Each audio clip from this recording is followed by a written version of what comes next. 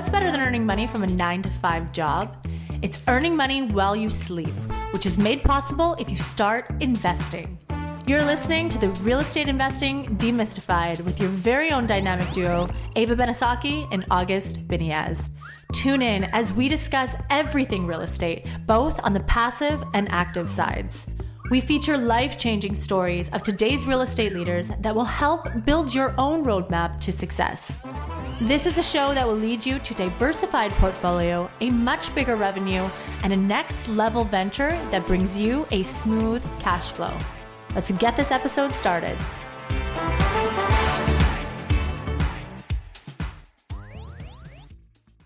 All right, welcome back, everybody. This is our second show of the day. Yes, it is. Now, this is our second show of the day, which is our first shows within 2023. So first shows of the year. But this show will be posted before the other show that we did because we want to get this show out there. There's going to be some recap from last year. There's some market predictions that are going to be happening in 2023. And the most important and exciting news everybody wants to know is what should they do in this interesting year that's upon us? Interest rates are still high. They're still being increased. Inflation's still high. You know, a lot of weird, awkward things are happening. In that job market is strong, but we're in a recession or this quasi-recession. So yeah, we've been through a lot. Like all of us have been through a lot in the last couple years, I have to say. So let's see what Carl has to say about 2023 moving forward. We're very excited about our guest, Carl Whitaker. We've had Carl on our show before, and we called, begged, and pleaded to get him on the show because he's right there. He's in the beast's belly. He is, with all the numbers and data. He works for RealPage. He's in the analytics, and they do analysis, market analysis, data analysis, get all these numbers and give it to their clients so that clients can make sound decisions. These are large institutions, you know, of like the Blackstones of the world. They need these data to make sound decisions for trillions of dollars that's being invested into commercial real estate. So excited about our show. Maybe we can give a quick background and get right into it, Ava. What do you think? Let's do it. Awesome. So guys, today we're joined by Carl Whitaker. Now, Carl is a director of research and analysis for RealPage Inc., where he blends in his passions for geography, economics, and teaching to foster a practical, applied understanding of apartment trends and forecast expectations. So we believe this interview with Carl will bring great value to passive and active investors looking to plan ahead for their 2023 investment strategy. Welcome, Carl. Thanks for being on the show today. Welcome, Carl. Thanks, guys. Really good to see y'all again, and Happy New Year. Happy New Year, Carl. Happy New Year. Now, Carl, with your role at RealPage and the access to data you have and the data you comprise, we wanted to have you on the show to discuss the economy, rental rates, construction, and your market predictions. But let's first touch on 2022. Like 2022 was a bizarre year for everyone. We were coming out of the COVID pandemic. Inflation started to go through the roof. The Fed increased interest rates astronomically. Maybe you can debrief us of what you saw happening in the 2022 market.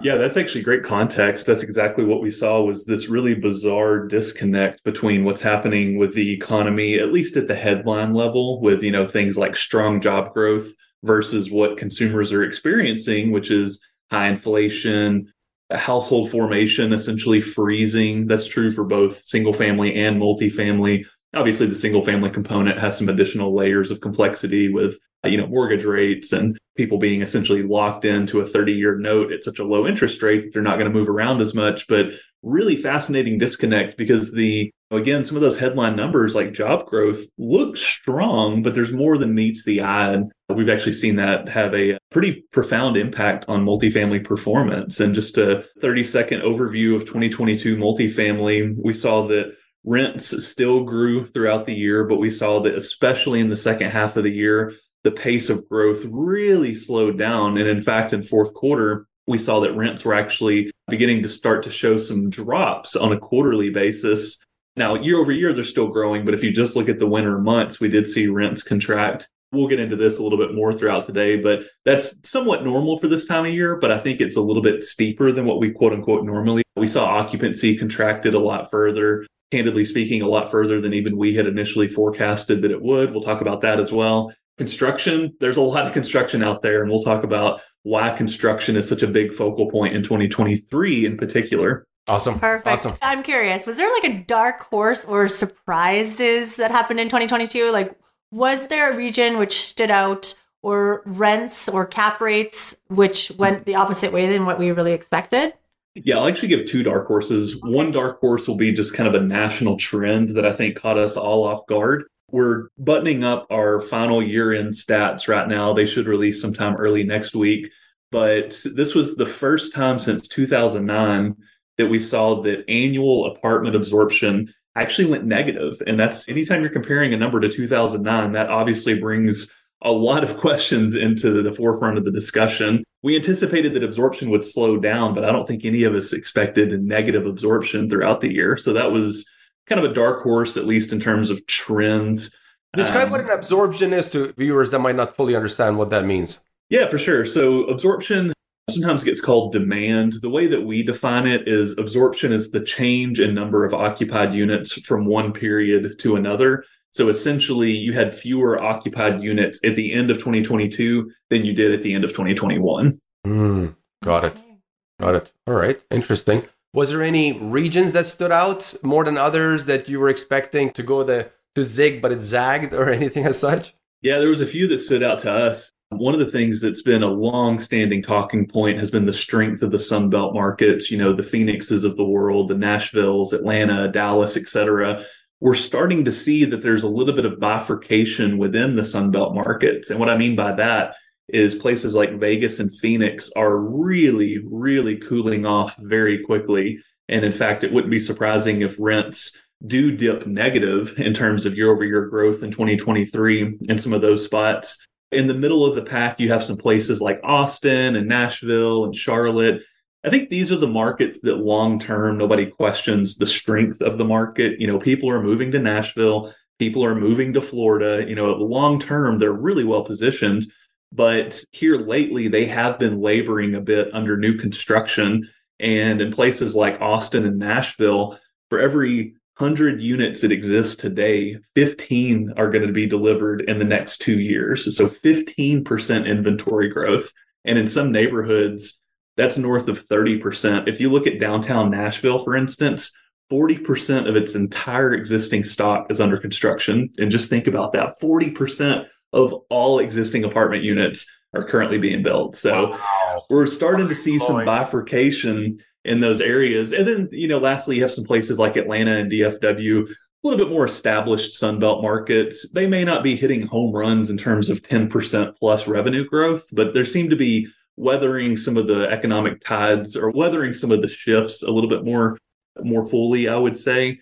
And then the last point, let's get a little bit more into the 2023 outlook, but we're starting to see some of those kind of quiet, off the radar Midwest markets like Indianapolis and Kansas City. Their stability in times of a lot of change sometimes means that they move up the list in terms of performance. And again, it's not that they're superstar 100% absolutely guaranteed home run markets, but when things change quickly, their stability just kind of rises to the top. So I wouldn't be surprised to see some Midwest markets sneak their way into the top 10 for 2023. Our good friend Spencer Gray with Great Capital is probably all ears listening to Indianapolis doing potentially great. So you touched on something great, and this is something I've heard from old timers, people who've been in the business for a long time, and this is a phrase they use: boom and bust cities, and they call Phoenix and Las Vegas boom and bust cities. And it's interesting you say that right away, that as soon as they had this tremendous rent growth in 2023 and before, now they're seeing the slowdown right away in these boom and bust cities. Is that fair to say? Yeah, absolutely. Yeah, they still have that boom and bust profile. And I always like I'm going to borrow a phrase here. Sometimes zebras don't change their stripes. And we're seeing that Phoenix and Vegas are in some ways behaving different, similar to what we saw in 08 and 09. Although I'll say the mechanisms for why they're behaving the same, the mechanisms are a lot different this time around. Got it. Love this. Okay, Carl, now what were the top metros for population growth in 2022? And do you see trends continuing into 2023? Yeah, absolutely. I think that what I would say with population growth, migration, et cetera, the top 5-ish markets will probably be the top 5 or so markets for the next 5 years. But I think the pace at which they grew probably isn't going to be sustainable. And, I'll point out places like Florida. One of the things we saw as a result of the pandemic was a lot of people really accelerated their move. Some folks that maybe lived in New York or Illinois were probably going to move to Texas or Florida or Arizona at some point. they just made that move more quickly than what would have happened. So I think that you see where the long-standing trends are moving, and I think that people are still going to move to Nashville, the Carolinas, Arizona, et cetera. But the pace at which is going to slow down. Some of the markets that really stood out to us in terms of just overall population growth, of course, Phoenix and capturing a lot of that California exodus. We saw some huge growth in some of the smaller Florida markets, Southwest Florida. Obviously, the Miamis and Tampas of the world grew, but some of those smaller markets on the coast in between those areas grew really quickly. And then, as a surprise to no one, Texas remains a fast growth market. And again, I think we'll continue to see that. Yeah, you talk about those coastal areas in Florida, and Ava and I have been looking at properties in Naples, Florida, and they've gone up 2x just in the last little while we've been looking at it. So we're definitely shocked. We thought Vancouver was a fast growing place. But let's talk about property values. Do you guys keep records of property values, or are you looking more at cap rates and rent growth? Like, how is the property values analyzed by your team, and do you keep records of it? And tell us about if there was value increases in 2022 and possible 2023 forecasts. Yeah, for sure. So we don't forecast it outright per se, and the data that we analyze actually comes to us via our friends at Real Capital Analytics, or MSCI. So we're kind of getting that data through proxy of a data partnership. What we've been seeing in that data is that prices continued to increase through 2022. But what we did see was that buyer appetite kind of hit the pause button, especially in the summer months. And we saw that time of the year where a lot of brokers are really ramping up deals and getting a lot of things finalized. We saw that people just kind of hit the pause button. And I think that that's a direct reflection of the unknowns related to the Fed raising rates, what's happening with the economy. It was no coincidence that in the summer, we saw that performance started to slow down, and that started to affect trade appetite. Now, towards the end of the year, we did see the activity picked up a little bit, at least relative to that summer lull.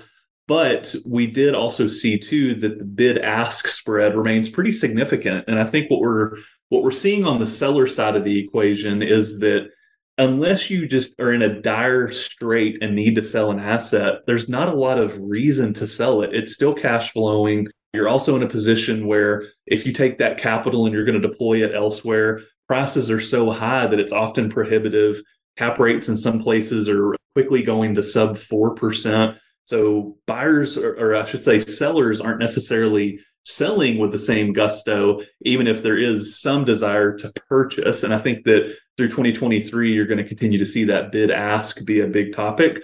But last point, it's probably not surprised to see that cap rates did start to move the opposite direction in the back half of the year as those quantity of deals started to diminish a bit.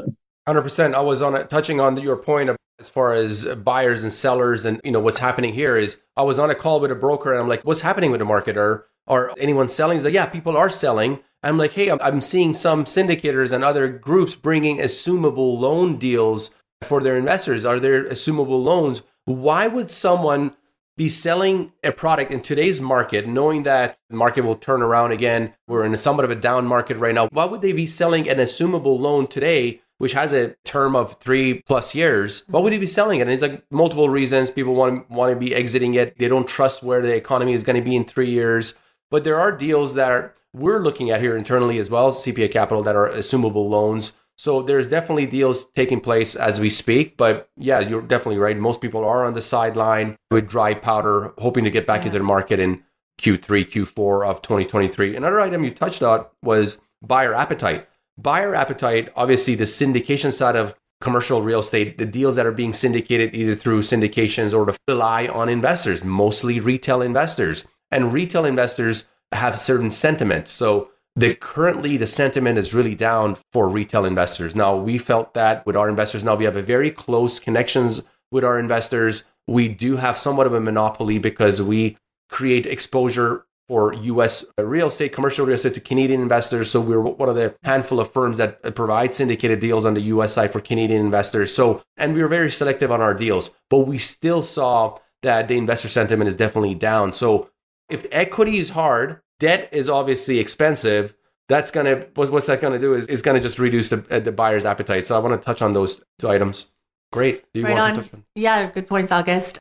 I wanted to talk, you kind of touched on this when we first started, but rental rate, kind of where they're at. And obviously as multifamily owners, we carefully have been watching the rent growth numbers for three main reasons. And one of them is kind of getting the sense of profits and returns. And the third is really if rates go up, as they are, investors and owners might want to know if it's time to kind of jump. So let's discuss what's happening with rents right now. And again, you kind of touched on this, but we dive a little deeper, and they were on such a rapid pace upwards, but have they slowed down? One quick thing I want to say. Did they hit their plateau? I want to say one quick thing. This is something we went through on the deal that we were doing in Arizona, and we spent a lot of time onto it and resources onto it. And we were underwriting the deal, and we have to make assumptions in our underwriting model of what the growth is going to be for the term, for the 5-year term that we're holding this asset. So we had it at 4% rent growth. We brought it down to 3%. Then we're talking to brokers, where do you think the growth is going to be? So that's a moving target. So for us as investment groups, knowing where the rent growth is going to be at, or the projected rent growth or assumed rent growth, is a very important number. And when you're looking in the rear view mirror and you see rent growth at 10%,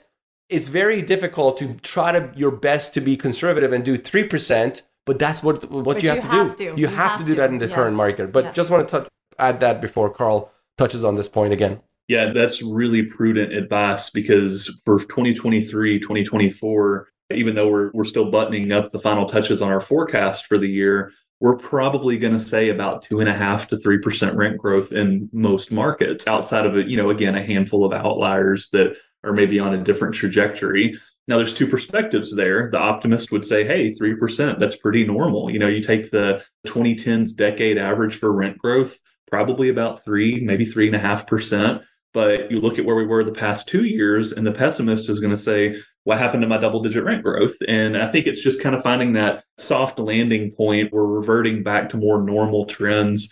We touched on it earlier, but again, fourth quarter rents contracted nationally about 1%. Now, that was between third quarter and fourth quarter, but quarterly contractions in the winter months tend to be pretty common. Not a lot of renters are shopping. Obviously the holidays are at the forefront of everyone's minds. Folks that live in Chicago and Boston, about the last time you want to make a move is in December or January. Some of the seasonal patterns actually have a very tangible impact on how rents expand. Now, on a year-over-year basis, again, we're still seeing rents are up and they are growing. It's just that the pace at which they're growing is slowing.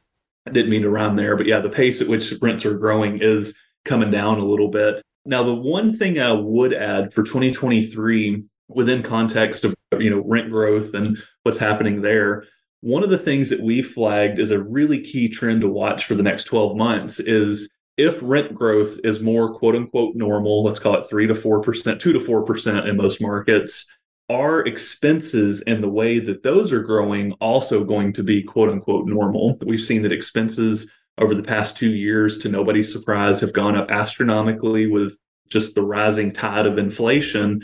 But if rent growth was enough to offset expense growth the past 2 years, what happens if expense growth outpaces rent growth? In that case, obviously you have a part of NOI where that's going to start to erode a bit.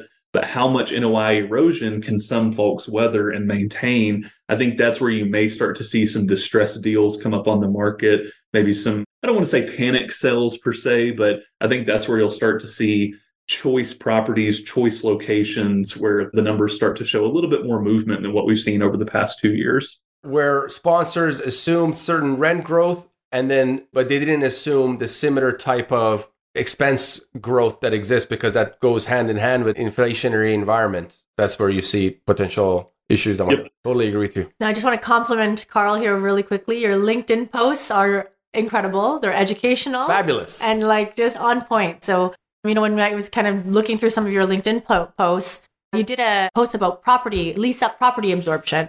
Can you talk to us about what is lease-up property absorption and why is this metric important, please? Yeah, of course. So there's a few different components here, but starting just at the very, very top of the list, lease-up properties are essentially properties that have just been built and are welcoming their first round of residents into the property. So most properties are considered in quote-unquote lease-up until, call it 85% filled. And what happens is developers will build the asset. Most developers will say, once we get to a certain point of filled, we would like to sell this asset to a different ownership or management company. Now, some development companies also manage and operate in-house, so that's not true for everyone. But Lease-up properties are essentially newly delivered properties that have just finished or are soon finishing construction. The reason that they're an important barometer for future performance is how quickly or how well lease-up properties are being absorbed, or how many residents are moving into those properties.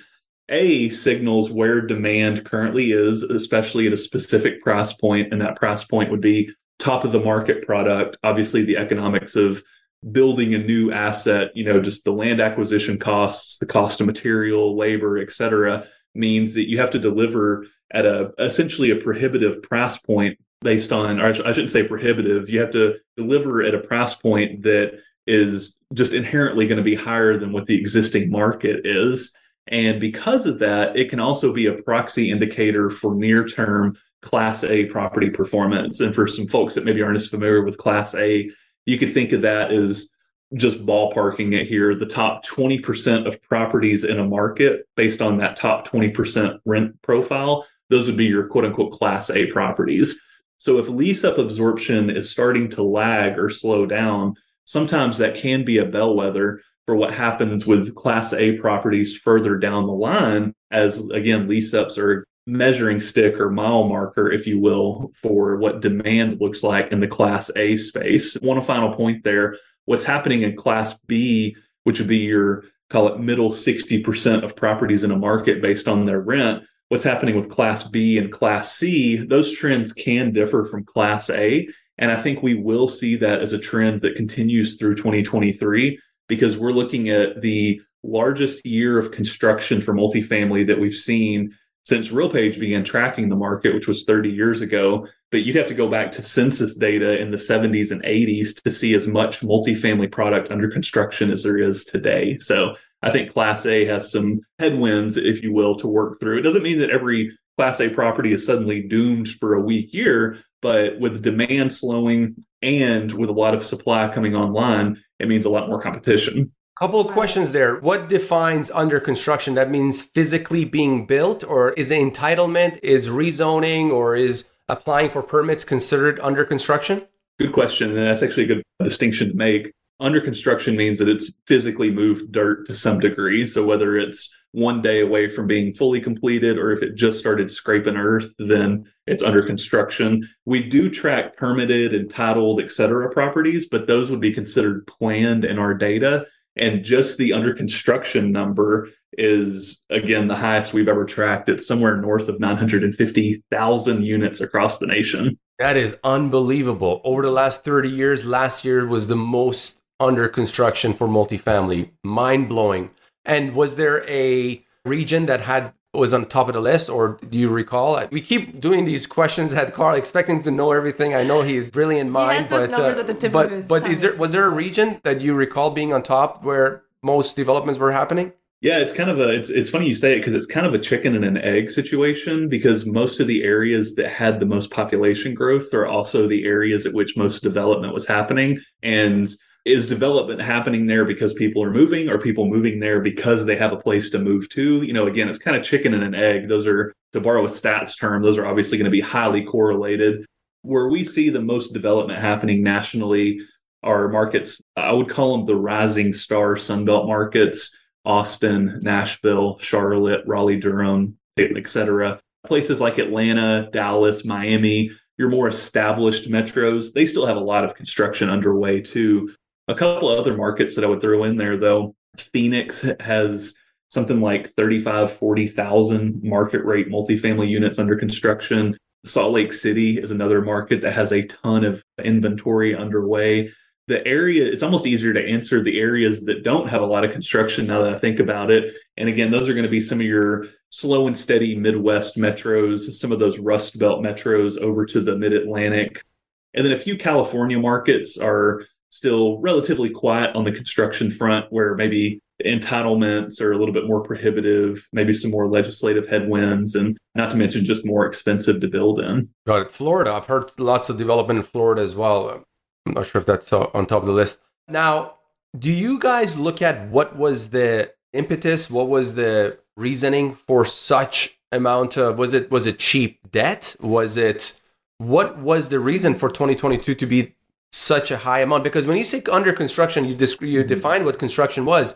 They must have started that process in 2019 or even earlier to be under construction in 2020 or at least 2020 or sometimes there. I guess this is more of a assumption, but or do you guys have some data of why did that year ended up being such a strong year for development of multifamily? Yeah, so what we've been hearing by and large is that again, to your point, debt was relatively cheap. It was easy to obtain. But I think more importantly, if you zoom out and take into account just the country, you look at demographics, you look at the housing market, we've been pretty undersupplied in terms of total housing for some time now. And you look at 6 million, you always hear 6 million doors, this phrase, 6 million doors undersupplied, but keep going. I hear that all the time. And that's exactly it. You've had such a long period, some of which was a result of the Great Recession and kind of that once bitten, twice shy mentality where the banks, it was a little bit harder to secure some funding early in the 2010s for new development. And there's a couple different reasons, but nevertheless, I think the idea that renter appetite has been robust. There's been a lot of demand for rental housing product, but probably most importantly is just that we don't have enough housing in the country, and multifamily housing fills a very specific niche because of its density, because of its ability to house a lot of people at once. Multifamily housing has been something that the nation's needed for some time to get back to a more level supply-demand balance. And I think you'll start to see that happen over the next few years. I think that development's starting to catch back up, but we just need more housing, and especially more housing at a more affordable price point. That's a little bit trickier because that requires some government subsidies and creative ways to deliver housing at, say, a Class B or B plus price point. Not impossible, but very difficult to do so. Very true. Very true. All right, Carl, with all the data you follow, what regions do you think will be the leading markets investors should keep an eye on? So for 2023, our current market leaders or regional leaders, Florida markets, specifically South Florida, call it south of Orlando, which, obviously vast majority of Florida belongs to that. But everything south of Orlando, we have forecasted towards the top of the list. Does that include Orlando or no? So we are including Orlando within that. Now, I would say that we think that moderation's impacted essentially every market over the past 12 or so months. Performance has started to cool off. Florida's just cooled off a little bit more slowly. We think that 2024 in the Florida markets is where you start to see places like Orlando start to maybe underperform slightly. But again, long term, if you go 3+ years out, the demographic story is still strong. Population growth story is still strong. Economic growth, the demand side of the equation looks really good. So we're saying, again, Central and South Florida, that's a market leader. Places like DFW and Atlanta, your big South region markets. But we've also actually pinned, maybe to some folks' surprise, we've pinned Southern California as a spot of the country that we think will outperform in some ways. Obviously, there's a little bit more there than meets the eye, but you look at like San Diego, Los Angeles, Anaheim, even Riverside or the Inland Empire, which is kind of a off the radar market in some ways. We think that Northern California, the Pacific Northwest, if we generously include that in the mix, some of the tech sector concerns, maybe some of the unknowns with how many people migrated out in the work from anywhere environment, those parts of California and the Pacific Northwest probably underperform next year. Midwest, kind of like we led off with, it's just so characteristically slow and steady that it may just kind of hover around the average. But if the average moves down, by nature, those markets move up. One last one, too, that's kind of surprised me, just being totally honest, has been New York and northern New Jersey. If you go just across the river there, west into Newark, or what we consider Newark, but Jersey City, Hoboken, etc., that part of the country actually led for fourth quarter rent growth and was one of the few spots in the country that didn't see rents decline. So I think New York has proven its ability to recover as a market. And I think you're seeing New York really start to behave similar to the pre-pandemic New York than it was in the 2020, 2021 New York. Great stuff. Really, really exciting stuff. Let's touch on one last point before our finishing comments. Let's talk about BTR-SFR. And for viewers and listeners who are not familiar with this, abbreviations is basically build to rent, single family rental is a new asset class, somewhat new asset class to commercial real estate, really started post GFC 2008, swaths of single family homes being sold pennies on a dollar. There people had defaulted on their mortgages, and Wall Street comes in and buys thousands, hundreds of thousands of single family homes, and the plan is just to sell it after the market turns around. And they're like, hey, we could rent these things while we're keeping them. So they start renting it, and single family homes as a community, as a portfolio, start behaving just like multifamily. And they had invested in multifamily. Blackstone, actually, they started with leverage buyouts and mergers and acquisitions, but they have higher allocation into real estate now than they do with buyouts. So they started buying single family. They were used to multifamily already, but it created really spawned this new asset class, which is BTR-SFR, an asset class that we were working on over the last 5 months with a deal we had in Arizona. Talk to us about this asset class, and are you seeing more demand for data interest from investment groups, sponsors, syndication groups when it comes to this asset class? Maybe touch on BTR-SFR and what have you seen other than me calling you and asking you questions. Aside from that, what have you seen in this space? Yeah, BTR-SFR has been really interesting because up until 2020, I don't think any of us had even heard of that. It was just such a nascent space. And here as of late, it's been a big talking point. And I think that there's smoke where there's fire in the situation, meaning that it's not just a flash in the pan trend. I think you're actually going to see this take hold as a quickly established institutional grade investment class that, again, serves a very specific need within the market.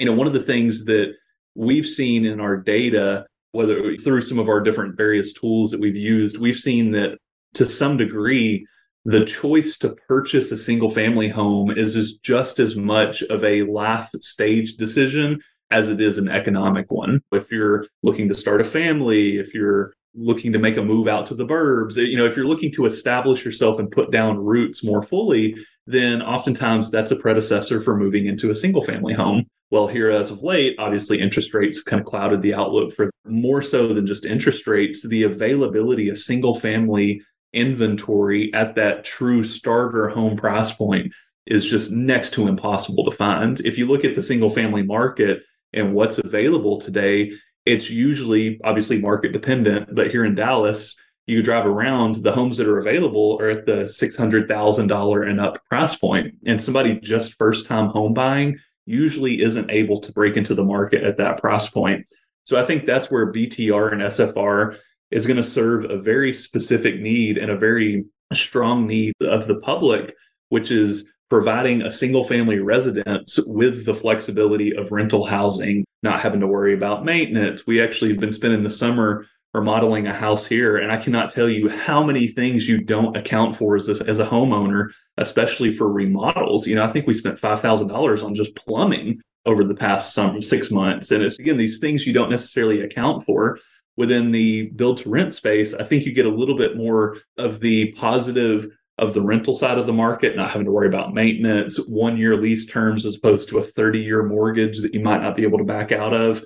And then you also get some of the plus side of the single family, which is, a yard, some of these more spacious areas. You get a little bit more of a suburban lifestyle, if you will. And for some people, that's a need that hasn't been filled, that is now filled through the build to rent space. Now, as far as the data, we actually just started tracking the space in earnest about a year ago. So we're just still in the early days of it. But I think that also kind of signals where the questions have been from and how recent, I should say, that the space interest has been. That, again, up until 2020, I don't think I'd ever heard the term. And now it's in tons of conversations that we have. Amazing.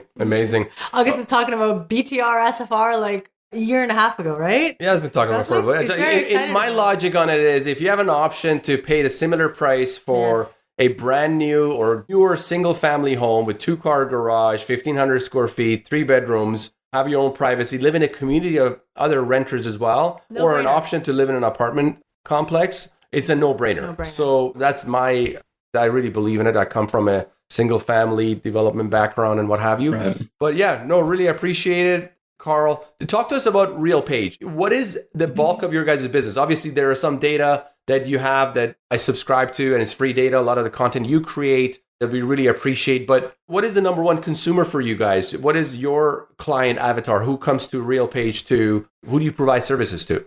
Yeah, absolutely. So RealPage overall, we're as a service company or SaaS company, and it really touches on all facets of multifamily property management. Everything just really horizontally integrated. I guess I should say vertically integrated in that regard. Specifically, our function or my function within the company is our data and analytics group. So we're servicing a lot of questions such as the ones that y'all have been asking thus far. We've got X amount of capital. We're looking to deploy it. Tell us why we should deploy it here or here. So there's all sorts of things. I should say there's all different facets of multifamily property management, ownership, investment, et cetera, that RealPage services. And this is people that can actually hire your services per deal basis or per situation, or this is just bigger, larger firms? Do you cater to everyone who comes through, or how does it work? Yeah, good question. It's a little bit of both, just by nature of scale, economies of scale. Obviously tend to have 90% of our business is the big national players, but there is this component that we do offer individualized services. We have an investment management platform that caters to the small and medium businesses or SMB businesses, mid-market businesses. So that'll cover operators that, operate up to 2,000 units all the way up to operators that have 150,000 plus units nationally. So really does kind of touch on all different components of the industry. It just depends on what the client's need is and what they're looking for. Great. We use the RealPage IMS investor portal here at CPI Capital. Right. Man, thank you so much for your time. We really appreciate bringing you on. We wish to be able to bring you on again, maybe in a couple quarters, see how things are, where things are at. We really appreciate your wisdom and knowledge and expertise. Thank you for being with us, Carl. Thanks so much, Carl. Yeah, thanks, Sheldon. Hold me to my predictions. We'll see how they turn out. Oh, trust us. We'll be holding you to it. All right, man. Thank you.